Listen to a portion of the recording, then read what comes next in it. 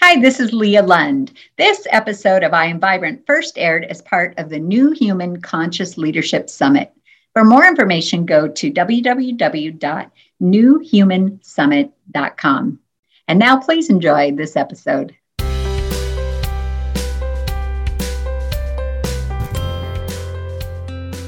Hi, everybody. This is Leah Lund, and I want to welcome you to a very special session of the New Human Conscious Leadership Summit. I will admit I'm sitting here pinching myself a little bit because I am joined today by Gary Zukav and Linda Francis. And what an honor it is. First of all, thank you both so much for making space in your day, in your heart to be here with us. And welcome. It's a joy, Leah. It is. I'm glad to be here. So glad to be here with you and with everyone who will be listening. Yeah.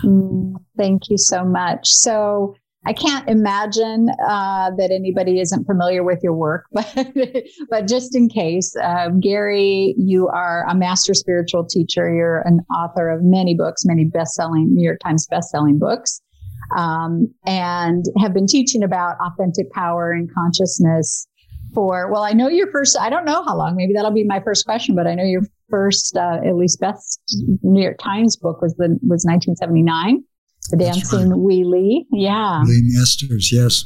Lee Masters, yes. Right. So for a little while, you've been in this world. And then Linda, you were on your own path in healing professions as well as a registered nurse and a doctor of chiropractic. Yeah. And came across a book that I believe was the introduction, my introduction to Gary's work as well. I'm almost positive, it's hard to remember now, 20 plus years ago, but I'm sure it was probably through one of your 36 appearances on Oprah. I'm sure that's where I first was introduced to you, Gary, and then subsequently read Seed of the Soul, as did Linda. And then a couple of years later, you meet Gary, and then a spiritual partnership forms. What a beautiful story that is. Can you share a little bit more about that? Well, I can say, first of all, I read Gary's first book in 1979 when it was published. You did? Okay. Lee Masters. Okay. So, why I read it, I'm sure it was my intuition. I didn't know it at the time. But I wasn't really particularly interested in physics at that time, but I read the book and I was so excited about what physicists, because I'm not a scientist, or was not really particularly interested in that. A few of the sciences, but not physics. But I read the book and I was so excited about it, and excited about what physicists were recognizing, that we're all connected, that we're all one, and all of that, and many things like that. And it was just written so beautifully. And then 10 years later, I saw Gary's name on a book in 1989 when it was the Seed of the Soul was first published, way before Oprah. It was on Oprah. Mm-hmm. About 10 years. It was not until about 10 years later that Gary was actually on an Oprah show. But yes, and then once I read it, it just really changed the way that I looked at everything. And I realized that I'd been supported and guided all my life. I didn't realize that until I read the book. He was talking about multisensory perception, and I realized, this is why I'm recognizing this, because I'm actually multisensory. And we all have guidance, non-physical guidance. So it was really so wonderful to recognize that about myself and know that I'm a soul. And then when the universe connected us a few years later, it was so exciting to meet Gary and to begin to truly look at the parts of my personality that I hadn't looked at before and have a really beginning of what we call a spiritual partnership. And we can talk more about that later in the interview, but it's so nice to be here. And I'm so glad to answer that question.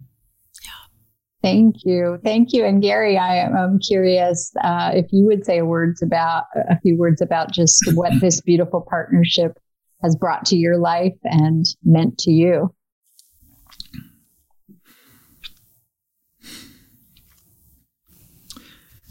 That would take more than a few words.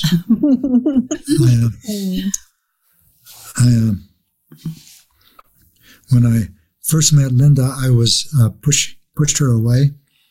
We were at a retreat together, and I found her because a friend asked me to deliver a message.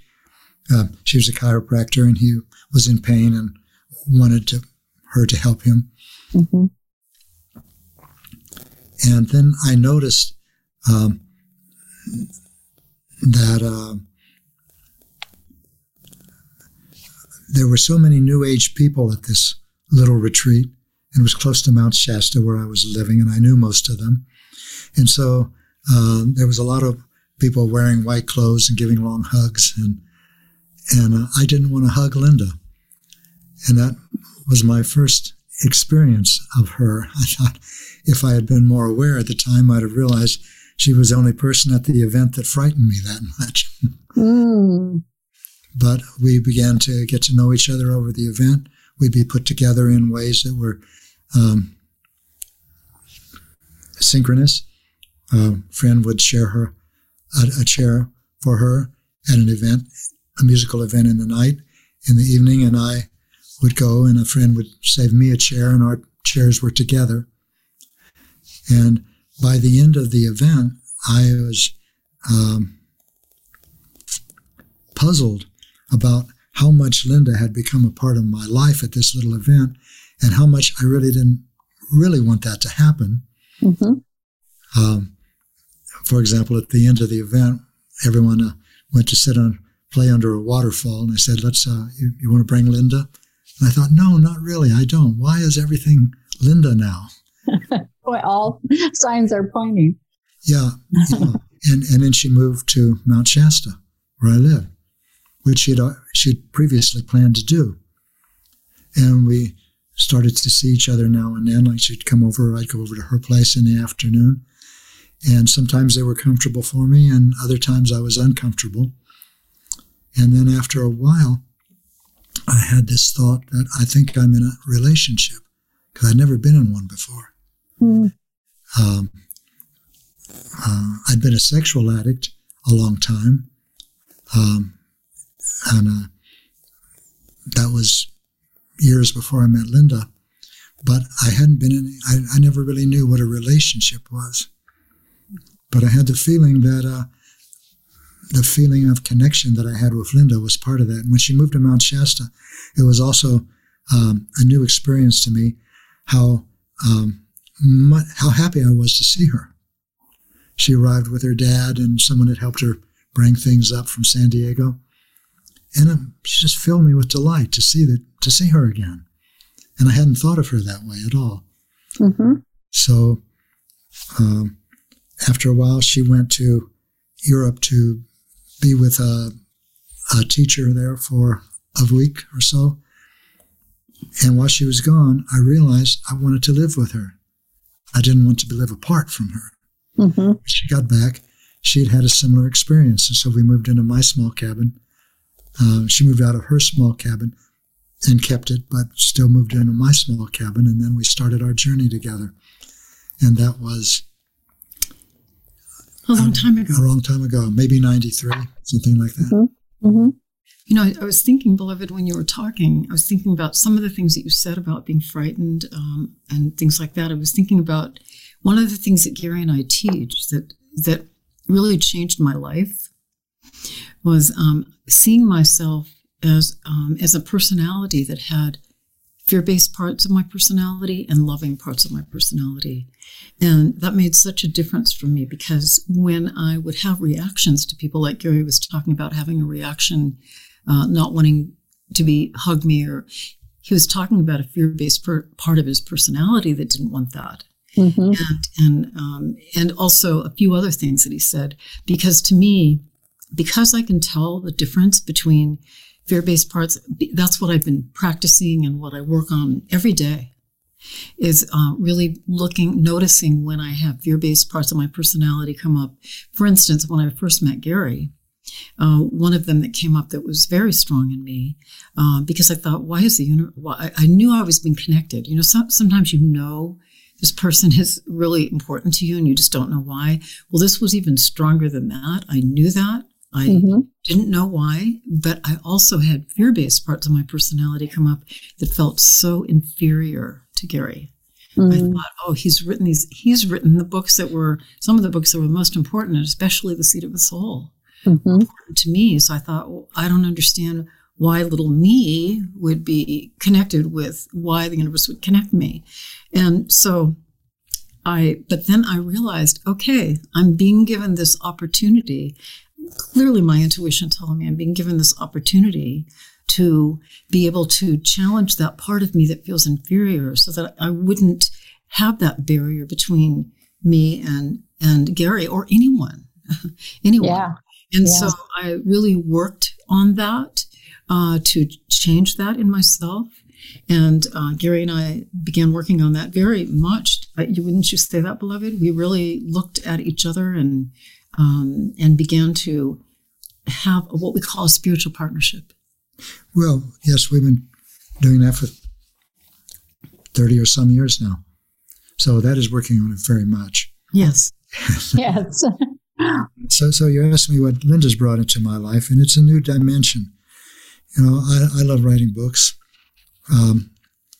but I'm not a writer. It's one of the things that I do, but I do enjoy doing that. And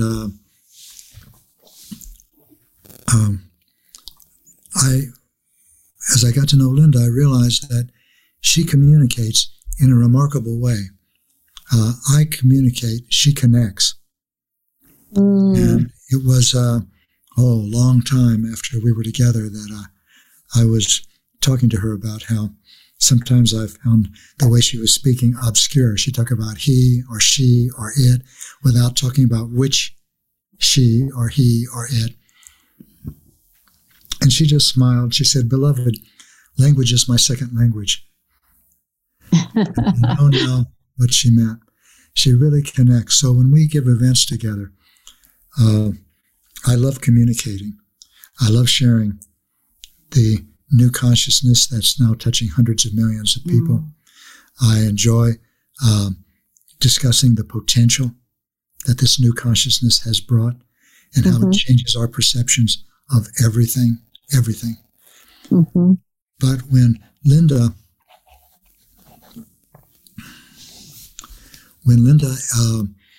speaks, she speaks in much more personal terms and personal energy. And I appreciate that very much. And I feel that the people that are at our events do. And so I feel that I've moved to a certain extent toward her direction, which means I've discovered, to my surprise, along this path that I love people a lot. And I have a great deal of pleasure in interacting with them. But before, when I was writing this book on physics, that was the beginning of a journey. Yes. And a journey that brings together, and I love the intersection of spirituality and science.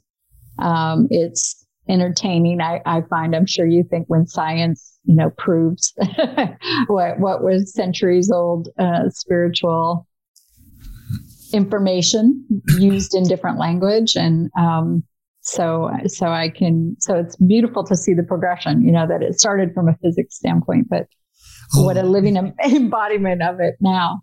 Leah, it didn't start from a physics standpoint. And from my perception, what's happening now is new. And a lot of it is resonant with ancient knowledge that predates science, mostly Aboriginal knowledge and knowledge quite old. But when I was writing the first book about physics, I got invited to a meeting of physicists at the Lawrence Berkeley Laboratory. And I went because I wanted to see what a physicist looked like. And I was captivated by what they were talking about. They were talking about whether or not they were creating the reality they were experimenting with. And that excited me so much. And I listened to their conversation. There was no mathematics. That day I happened to come. They were talking in qualitatively, in concept. I was so excited. And I went back to San Francisco, and I felt like I'd had 3 cappuccinos. I was just so excited. And I started buying used bookstores in Berkeley to see if I could understand some of the things that I'd heard, because I could not articulate what I had heard and what was so exciting to me. And as things slowly some things began to fall into place, I asked this group, it met on Fridays, if I could return and listen again and again, and they agreed. And then I realized that I'm not going to be interested in science indefinitely, and I wanted to share everything I was learning with non-physicists, with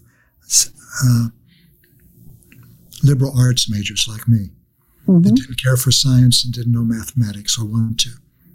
And so I started writing this book, which got a wonderful story to it of its own. But I asked them if they would help me, and they said they would. And I said, yes, but there's one thing you've got to do. Get it right. Get it factually, historically, conceptually accurate. I agreed, and they started to comment on what I was writing. I was writing about a chapter a month. Before I started, I wrote an outline for each chapter and how they would all weave together. But I started writing the first chapter, and I immediately realized that it was going places that weren't in the outline. So I followed the energy. And in 6 months, the chapters were fitting together like I'd planned it, but I threw the outlines away. Wow. So I thought, how is this happening? And that's when I realized, for the first time, really realized, I'm not writing this book alone. And I realized it's not possible to be alone. And this was my first experience of multisensory perception and experience of non-physical reality in a way that I understood that's what it was. And I decided that I was so touched, not a pun, I was really touched by what I was experiencing, that I decided I'm going to live my life this way, the way this book is being written, which is spontaneously, intelligently, and joyfully. And I have moved in that direction. And so this is really, I would say, the origin of when I really began to write The Seat of the Soul. After that book got published, it won the American Book Award for Science. It was well received. And people anticipated that I would follow it with a sequel, another fun. And this was fun to write The Dancing Woolly Masters. That's why people read it, because it's a fun book, even though it's about quantum physics. It was fun to write. It's joy to read. And the next book, to my surprise, was not that at all. It was a book about evolution, reincarnation, and the soul. And that was The Seat of the Soul. So The Seat of the Soul does not have any roots in ancient knowledge or in modern knowledge, such as in ancient wisdom or modern knowledge. It has to do with realizing that we, by we I mean the collective we now, all of our species, is in an unprecedented epic transformation of consciousness, of human consciousness itself. If we're about one generation into this, and within several more generations, everyone will be multisensory, which means the new consciousness, not confined to the limitations of the five senses. That is how that began. So I just wanted to clarify that there isn't anything that empirical science can do to prove or disprove ancient knowledge. It comes close in many ways, but empirical science is five-sensory science. We are now, as the species, moving beyond the five senses. We are creating another science among many other social structures, the social structure of the science of the soul, put it that way. And that's in the latest book, by the way, which I offer to our listeners too. Yes, please. It's called Universal Human. It was published in June this year, 2021, or it'll probably be last year by the time we're speaking. Right. It's fairly new. So I recommend it to you because one of the chapters in it is the science of the soul. And among other things, it discusses our social structures and why they're disintegrating, and where that fits into this larger picture of a new human consciousness and, in reality, a new human species. And that's why Linda and I wanted to share with you and be at your summit and contribute what we can, because one of the social structures that's being affected, and they are all being affected because this is a human-wide transformation, is business, commerce. And it's an area of human endeavor, like every human endeavor, that is going to and is in the process of itself transforming radically. Radically. So when we think of business, it's a new experience now. It's a multi-sensory experience. All the values have changed. All the ways of going about it have changed. The intentions of it have changed. And when we talk about leaders, that's changed too. I met a Hopi elder once in Mount Shasta. His name was Thomas Banyanka before he passed on. And he came to share Hopi wisdom, what the Hopi elders had told him. And the Hopi elders told him to tell us and to tell us that now is the time to hear it. And there's some of that in Universal Human too. A little vignette about Thomas. And one of the many things he told us that the Hopi elders told him to tell us was, do not look outside yourself for the leader. Creating authentic power, the new understanding of power, is becoming the authority in your own life. And now, all of us, there are hundreds of millions of people touched by the new consciousness, and more than that haven't been, because this is a several generations transformation, which self, by the way, is faster than an eye blink in the evolutionary, prior evolutionary scale of human consciousness, which is about 300,000 years. This is happening fast, very fast. And we are all being touched by it, and we will all be touched by it within a few more generations. So now, this is what we're talking about. When we're at a summit for business leaders, everything has changed. Business, leadership, community, relationship, religion, nation, culture, ethnic groupings, gender. And it's in this new context that Linda and I have come to share what we can. And by the way, I speak for Linda in this, I know. We don't suggest that any of your viewers or you take anything that we say as true just because we say it. And in fact, we suggest that you not.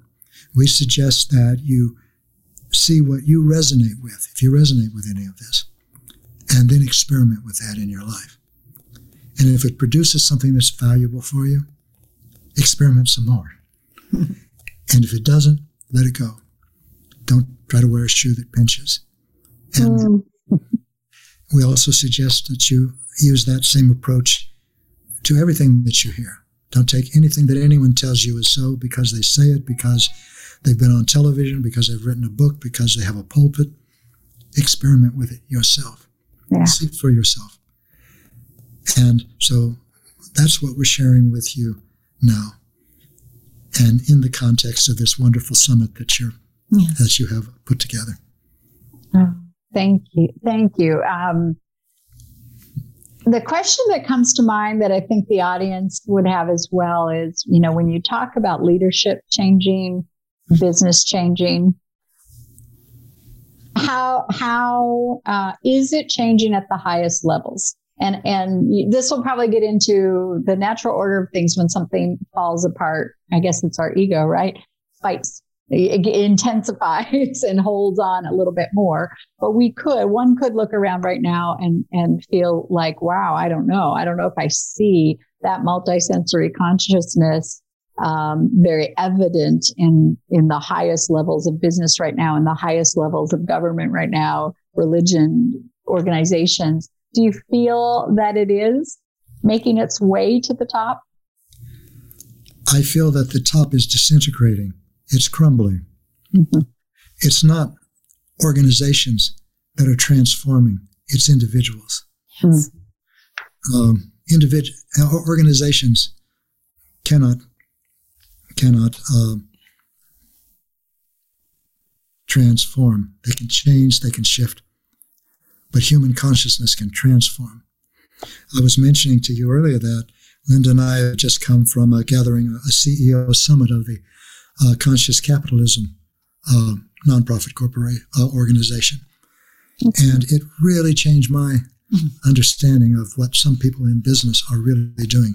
Now, these are not people in large multinational corporations. These are purely without wisdom, without compassion. They're purely predatory. They're destructive. They're dangerous. They produce heinous results. Some of the largest I'm talking about the big ones. Yeah, big ones.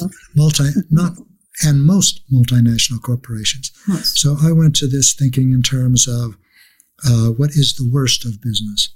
Monsanto, Nestle, Bayer, those that exploit, those that give nothing, that profit. And by the way, every corporation is mandated by law to do that, to maximize profit.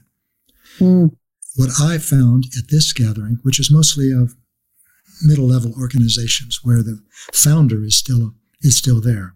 They're not run by professional CEOs, and they are people. And I found wonderful things. And these are the people that we're going to be working with now. And so the answer to your question is, yes, in some ways, the top levels of business are beginning to shift, but that would mean that the people in those levels are beginning to shift. It's very difficult for them because they are confined by what's required by law, by their board of directors, and in particular, by their investors. But nonetheless, change is happening. Take business, for example.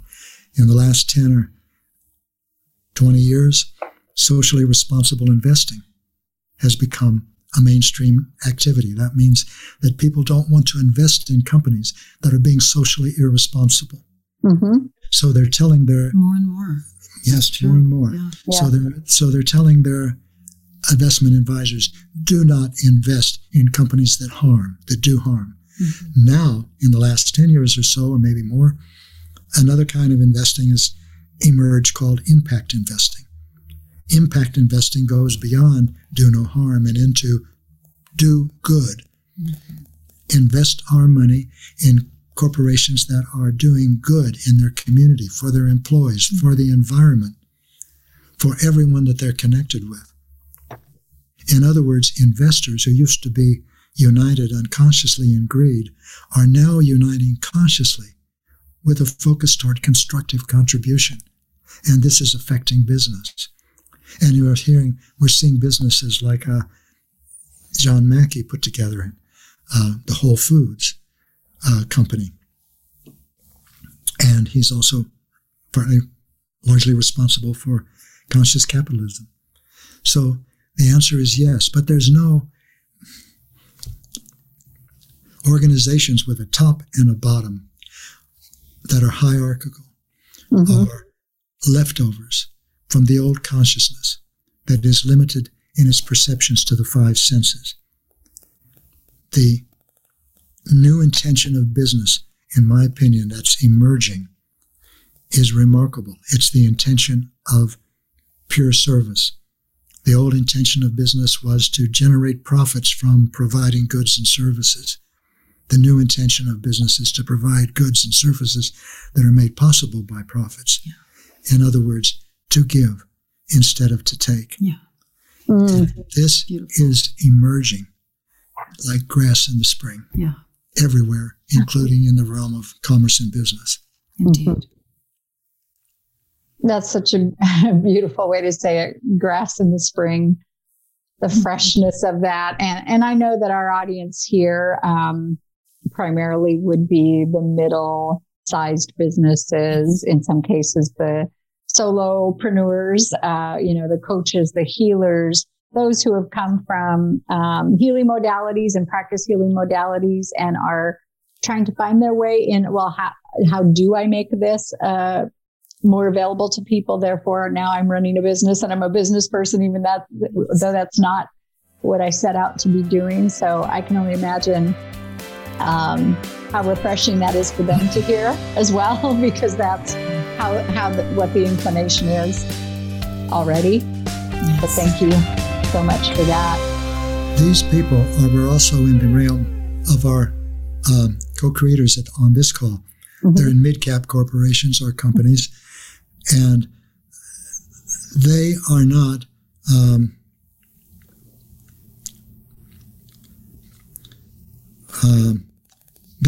using the transformation of consciousness, even though they might not be thinking of it in those terms, but some of them are.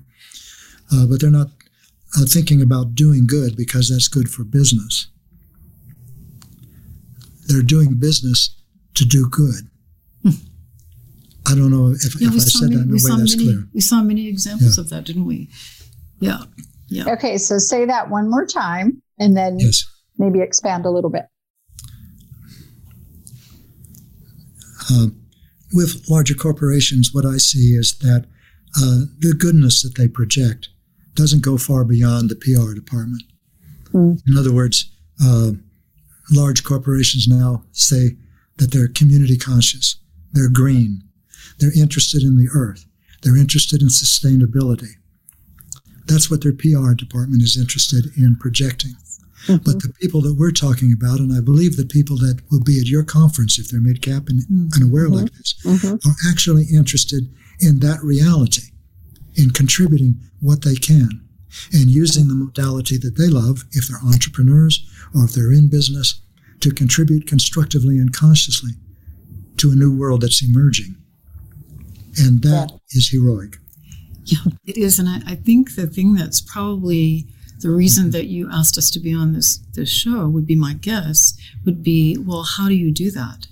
How do you do that all the time? Because, I mean, that's exactly what Gary and I have been talking about and teaching about for a really long time, because you can say you want to do good in the world, but if you have fear-based parts of your personality that you're not aware of, that you're acting from, then you won't be doing good in the world, even though that's what you think you want. So we teach people simple tools to be able to tell the difference between love and fear.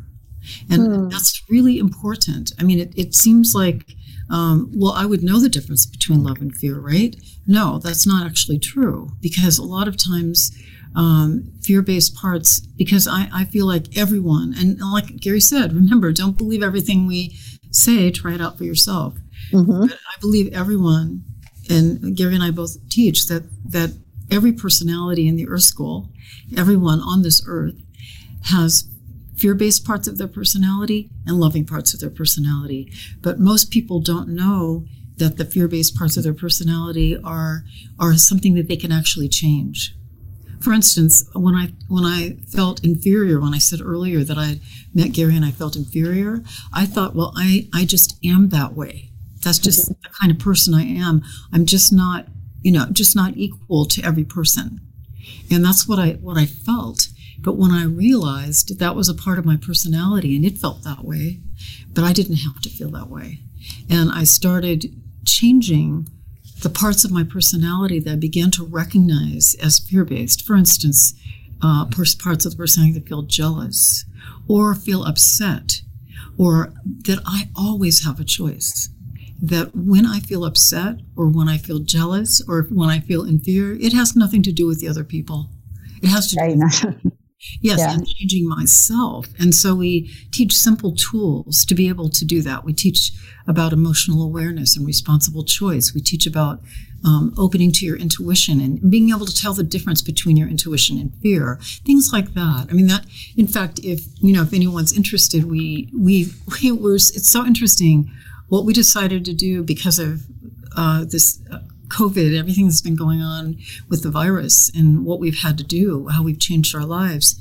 We changed everything where we have been doing live online events rather than physical events. I think we may go back and do some of those, but we're so excited by the results that we've had and that we can reach such a much larger audience globally to support people in what we're teaching. That's very simple, but it also takes a lot of practice.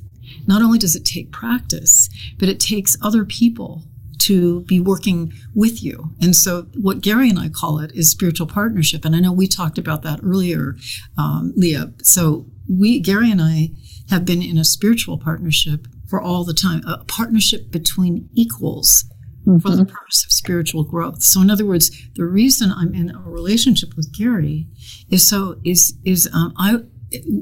spiritual partnership with Gary is so that I can grow spiritually and it'll help me with that, but I can also support him. And it's not just couples. We're talking about everyone in your business. We're talking about everybody you have contact with.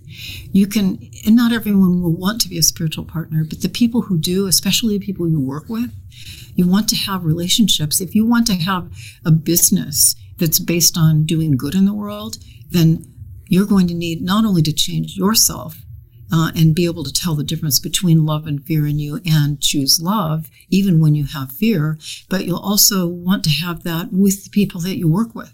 Right. And Gary and I just love that because we have people in our lives that are our spiritual partners that are the deepest in our work. They want to learn about themselves. I want to learn about myself. So we have this very different kind of a relationship with people that we work with, the people that, well, in our lives generally, but I know that we're talking about, maybe talking to people that are working with people and maybe they're not very happy with the people they're working with, but they need to look at, does that have to do with them? Does that have to do with me, or is that having to do with the other person? To be able to tell the difference between that and making good decisions, making healthy decisions toward love rather than fear. And so it's an ongoing and deepening process that Gary and I have been in for a long time. And so we decided to create this whole online, basically ecosystem to be able to support people in no matter where they are. And it's not, they don't have to come into so for all of 2022, we've got several, 4 different courses that we're doing and other things that we're doing. And beyond that, we'll do that. But we just are so excited about that because we can reach so many more people. And it's just, it's very enriching to know, or exciting to know, that we don't have to be in a physical space with someone to feel the connection with them, and we can go deep into what we need to. And I imagine you've seen that too, Leah. I imagine definitely, yeah, absolutely. And I'm so glad that you are doing this, and I really appreciate, Linda, that you answered the question of how, the how, and just going back to something Gary said of organizations. Aren't really what changes. It's the individuals that change. And I have to say, throughout this whole series, that has really come up, that's the first and perhaps most powerful step of leadership, is that turning inward and that looking internally to ourselves and what are we experiencing and sensing and feeling, and how can we allow not only the space for us to discern that. Am I in love or fear? I come back to that because to me, it just puts me straight of what is it I'm examining here. It's one or the other. It can't be both. So what's happened? What's going on? And then not only make the space for us to, and allow that within ourselves, but then make that space for others to have that time as well in space to step back and discern it. And your spiritual partnership guidelines, I was sharing with both of you before we even started recording here, this is a piece of paper that I have with me. It's never very far. And I use it in my business, and I use it in my relationship, and I use it with my parents and my friends and my family, because it really is an outline of how to be in relationship with each other, acknowledging our multisensory and beyond consciousness.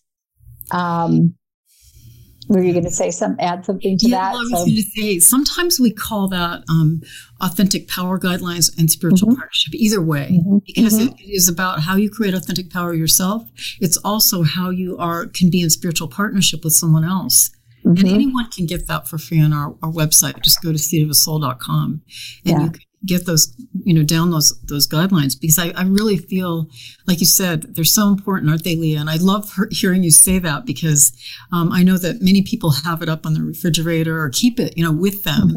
And it's really helpful to have some guidelines. And basically it's basically about the first part of the guidelines, or first section is all about your making spiritual growth your highest priority. Because once you do that, then there's so many things that you can begin to do in your life. And the next part is about courage. And it's about being able to take responsibility for your own actions and be able to say things that are hard to say that you would have kept hidden before. Also, compassion is the next one. And then the next section. And then another section is about how you actually consciously communicate with other people. And Gary and I, that came together, those whole set of guidelines came together because of Gary, our exploration with spiritual partnership and authentic power ourselves. It's so amazing. Yes, you did. Yeah, so amazing. Amazing. Well, I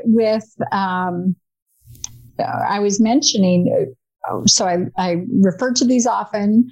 They were a huge influence on our vows. My spiritual partner, I call him KSP, key spiritual partner, and myself, when we joined 14 years ago, this was a huge influence to our vows.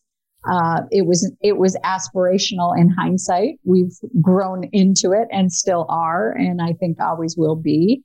And every time I look back at them, something stands out. And for whatever reason, today, under the compassion area, what stood out to me was release any distance I feel from anyone. And when I think about some of the divisiveness that seems to be intensifying in our world, in our country, but not limited to, how can we take these guidelines and use them to truly create more unity in our world? You need to become aware, and we'll tell you exactly what it would be good to be aware of, and create more unity in yourself. What do I mean by that? Linda mentioned that every personality, which means everyone on the earth, has both fear-based and love-based parts of their personality. This is a multisensory perception. Yes. It's been known for a long time that personalities have different components. But it's only with multisensory perception that a larger picture, a perspective, emerges in which knowledge of those components, not in terms of psychoanalyzing them, not in terms of dissecting them, not in terms of immobilizing them by using physiological modalities, but of becoming aware of them, which means aware of your emotions. To create authentic power requires the heart. That means emotions. So to become aware of your emotions so that you can distinguish those that are fear-based and those that are love-based. Those that are fear-based come to us as experiences of resentment, competitiveness, jealousy, anger, frustration, impatience, superiority and entitlement, inferiority and need to please, every compulsion and obsession and addiction. All of those are expressions of fear. How about this, beloved? I was thinking of some that I work with, even myself, feeling stressed, feeling overwhelmed, sadness. I mean, there are so many things that we don't usually necessarily think of as fear. We think it's caused by outside of us, but actually anything that I react to, no matter what it is, I have to keep looking inside myself, feel the physical sensations in my body and notice if they're painful or not. And that's what we call emotional awareness, to be aware of if you have painful sensations in your energy centers, which are chakras. People in the East, they call it the chakras. And that's so important. And also even notice thoughts, because you can notice thoughts. Is this thought, and I'll say, I used to say to myself all the time, is this thought coming from a loving part of my personality? I don't think so, because it's judgmental about myself or other people, or it's feeling negative about things. The glass is half empty.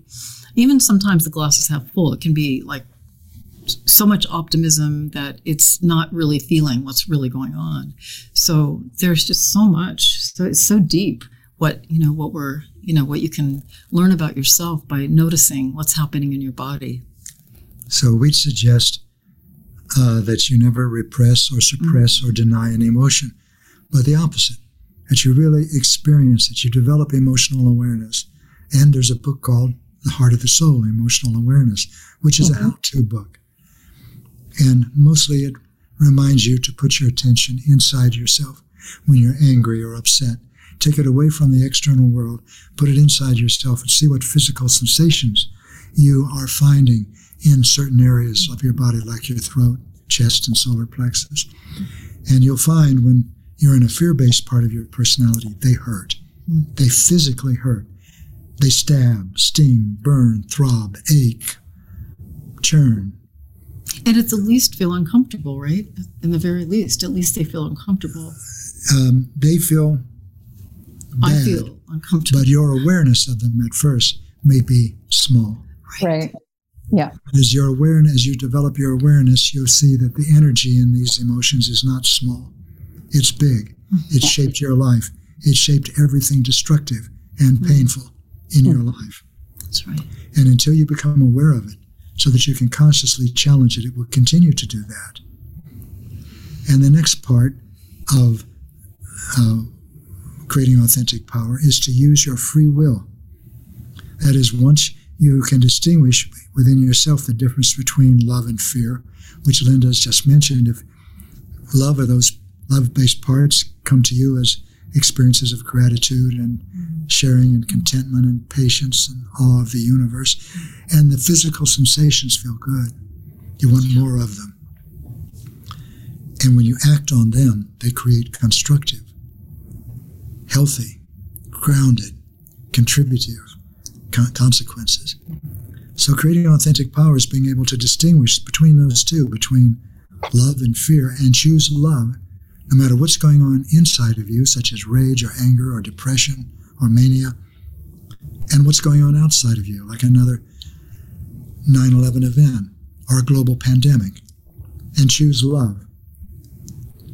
You do that by becoming emotionally aware, and if it's a frightened part of your personality that you're feeling because it's painful, in that moment, reach for the healthiest part of your personality you can access.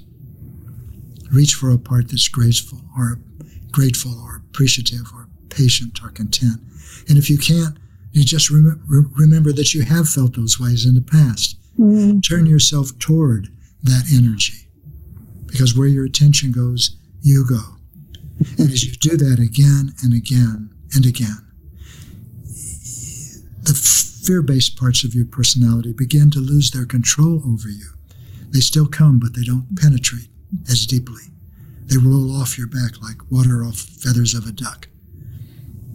And love begins to enter your awareness in more and more ways. This is the creation of authentic power. This is our new evolutionary modality. It doesn't have to do with business or government at the highest levels. On the contrary, from a 5th-century perspective, the most significant events are the largest. They involve the most people. From a multi-century perspective, they are the least significant because there's no spiritual dimension to them. The smallest interactions and events are the most important because they are the places that we grow. Just as Mother Teresa said, we cannot do great things, but we can do small things with great love. And she did. And she did. Now that is what's happening to hundreds of millions of humans. And many of them are in the social structures of commerce and business. That is the grass growing in the sidewalk. So until you create authentic power, and I'm speaking to everyone now, not just you, of course, you will be pursuing external power, trying to change the world. And that does nothing to the world, because the world's built on external power, the world that we've inherited from a 5th-century species. And as you change yourself, you contribute differently to the world. And so the details of love are important. And as this emerges in individuals, so also emerges the outlines or the energy of new social structures that are replacing the older social structures that are based on external power and the perceptions of the personality. And the new emerging social structures are based on multisensory perception and the intentions of the soul, harmony, cooperation, sharing, and reverence for life. And if you want to see if it's emerging in the world, look inside you. You'll see that, yes, it is. There's a strong pull to it. And that means that there are millions of individuals who are now becoming spiritual in a world that, for the most part, doesn't yet recognize spirit. And now the question is, what shall I do? What can I do? This is what so many of us are asking ourselves right now, and I believe it's the impetus for this event that you've created. So, become emotionally aware. Practice responsible choice. Choices that create consequences for you, which you're willing to assume responsibility. If you're running a business with 800 employees, yes, it can affect 800 employees. But whether you're a farmer in a rice field or a business person in Germany or a mother in Mexico, these decisions that you make in the intimacy of your experience to choose love instead of fear are big choices from a multisensory perspective, from the perspective of your soul. They're the choices you were born to make. And then you can begin to contribute in whatever area of endeavor your passion is leading you to, whether it's business or commerce or education or health or parenting or carpentry or jurisprudence or science. And then you can really be an activist. Until then, you can't. You'll be pursuing external power. You'll be trying to change others. You're an environmental activist. You're a political activist, or you're a social activist, or you're a business activist. But that activity is to change behavior in other people. If it is, right? If it is. If your intention. I'm looking at most of the PACs and most of the NGOs that are to change the world. And their causes are good, but their intention has not been thoroughly examined. When you do something that you feel is good, but you find that the reason you're doing it is to feel better yourself because you're doing it, that intention comes from fear. And now the only intentions that will change the world in a way that can actually change it are intentions of love. Yes. But you have to understand what an intention is. It's a quality of consciousness. And that quality of consciousness, not the word and not the action, is what creates consequences, is what you contribute to the world. Yeah. And if you're in business, then I invite you to consider these things and see how you can apply them. First, you can apply them with the people around you, whether it's your family or the people at work. But if you're at work and you're fenced in by your image of yourself as a superior or a boss, well, this is where your work is. Our friend Ram Dass once said, I intend for my life to be a statement of compassion and wisdom, and where it's not, there lies my work. Yeah. Well, realize mine. Yeah. All of ours. Yes, all of ours. Whether you're in business or you're just working with your family because you're homeschooling a child. Doesn't matter, right? Mm-hmm. Well, it's such a joy to talk with you, Leah. I feel like Likewise. we could talk forever. Absolutely. And this has really been to me a masterclass of all masterclasses. Mm. And I think this will be one I know for myself. I'll speak for myself, but probably many in the audience will listen to over and over and over. Because such wisdom you've shared today, it's incredible. It's inspiring. It brings hope. Mm. And I feel it, I feel it with all those words. It sinks in and I feel it. Mm. Thank you so much for inviting us, Leah. Yeah, really. It's a real joy to be able to share with you and in this summit. Yeah. It's a joy to meet you, a joy to share with you. It's so inspiring to me that you're using our guidelines and even with your partner and that you've been married and used those guidelines. It's just so special to know that it's always good to hear about how we're using things in our lives that are really supporting us in our growth. And that's really why we all are here, aren't we? To support each other. Yeah. Yeah. So well, and as far as your courses and other resources that you have, it is seatofthesoul.com. Is that the best place for people to go? Is. Okay. Seat, like what you sit on. Yes. and we'll have that right next to the video too. Oh, wonderful. That's great. And also, I say to all the people who are listening to us live or on recordings, it's real joy. It's a real joy to be a part of your life, and I hope that what we have shared is something worth your consideration. And if it is, that you'll experiment with it. Indeed. Mm. Thank you again. It's been a real joy to be with you and all Likewise. of you. Yeah. For everyone who's been listening, I'll be with you next time. Bye for now.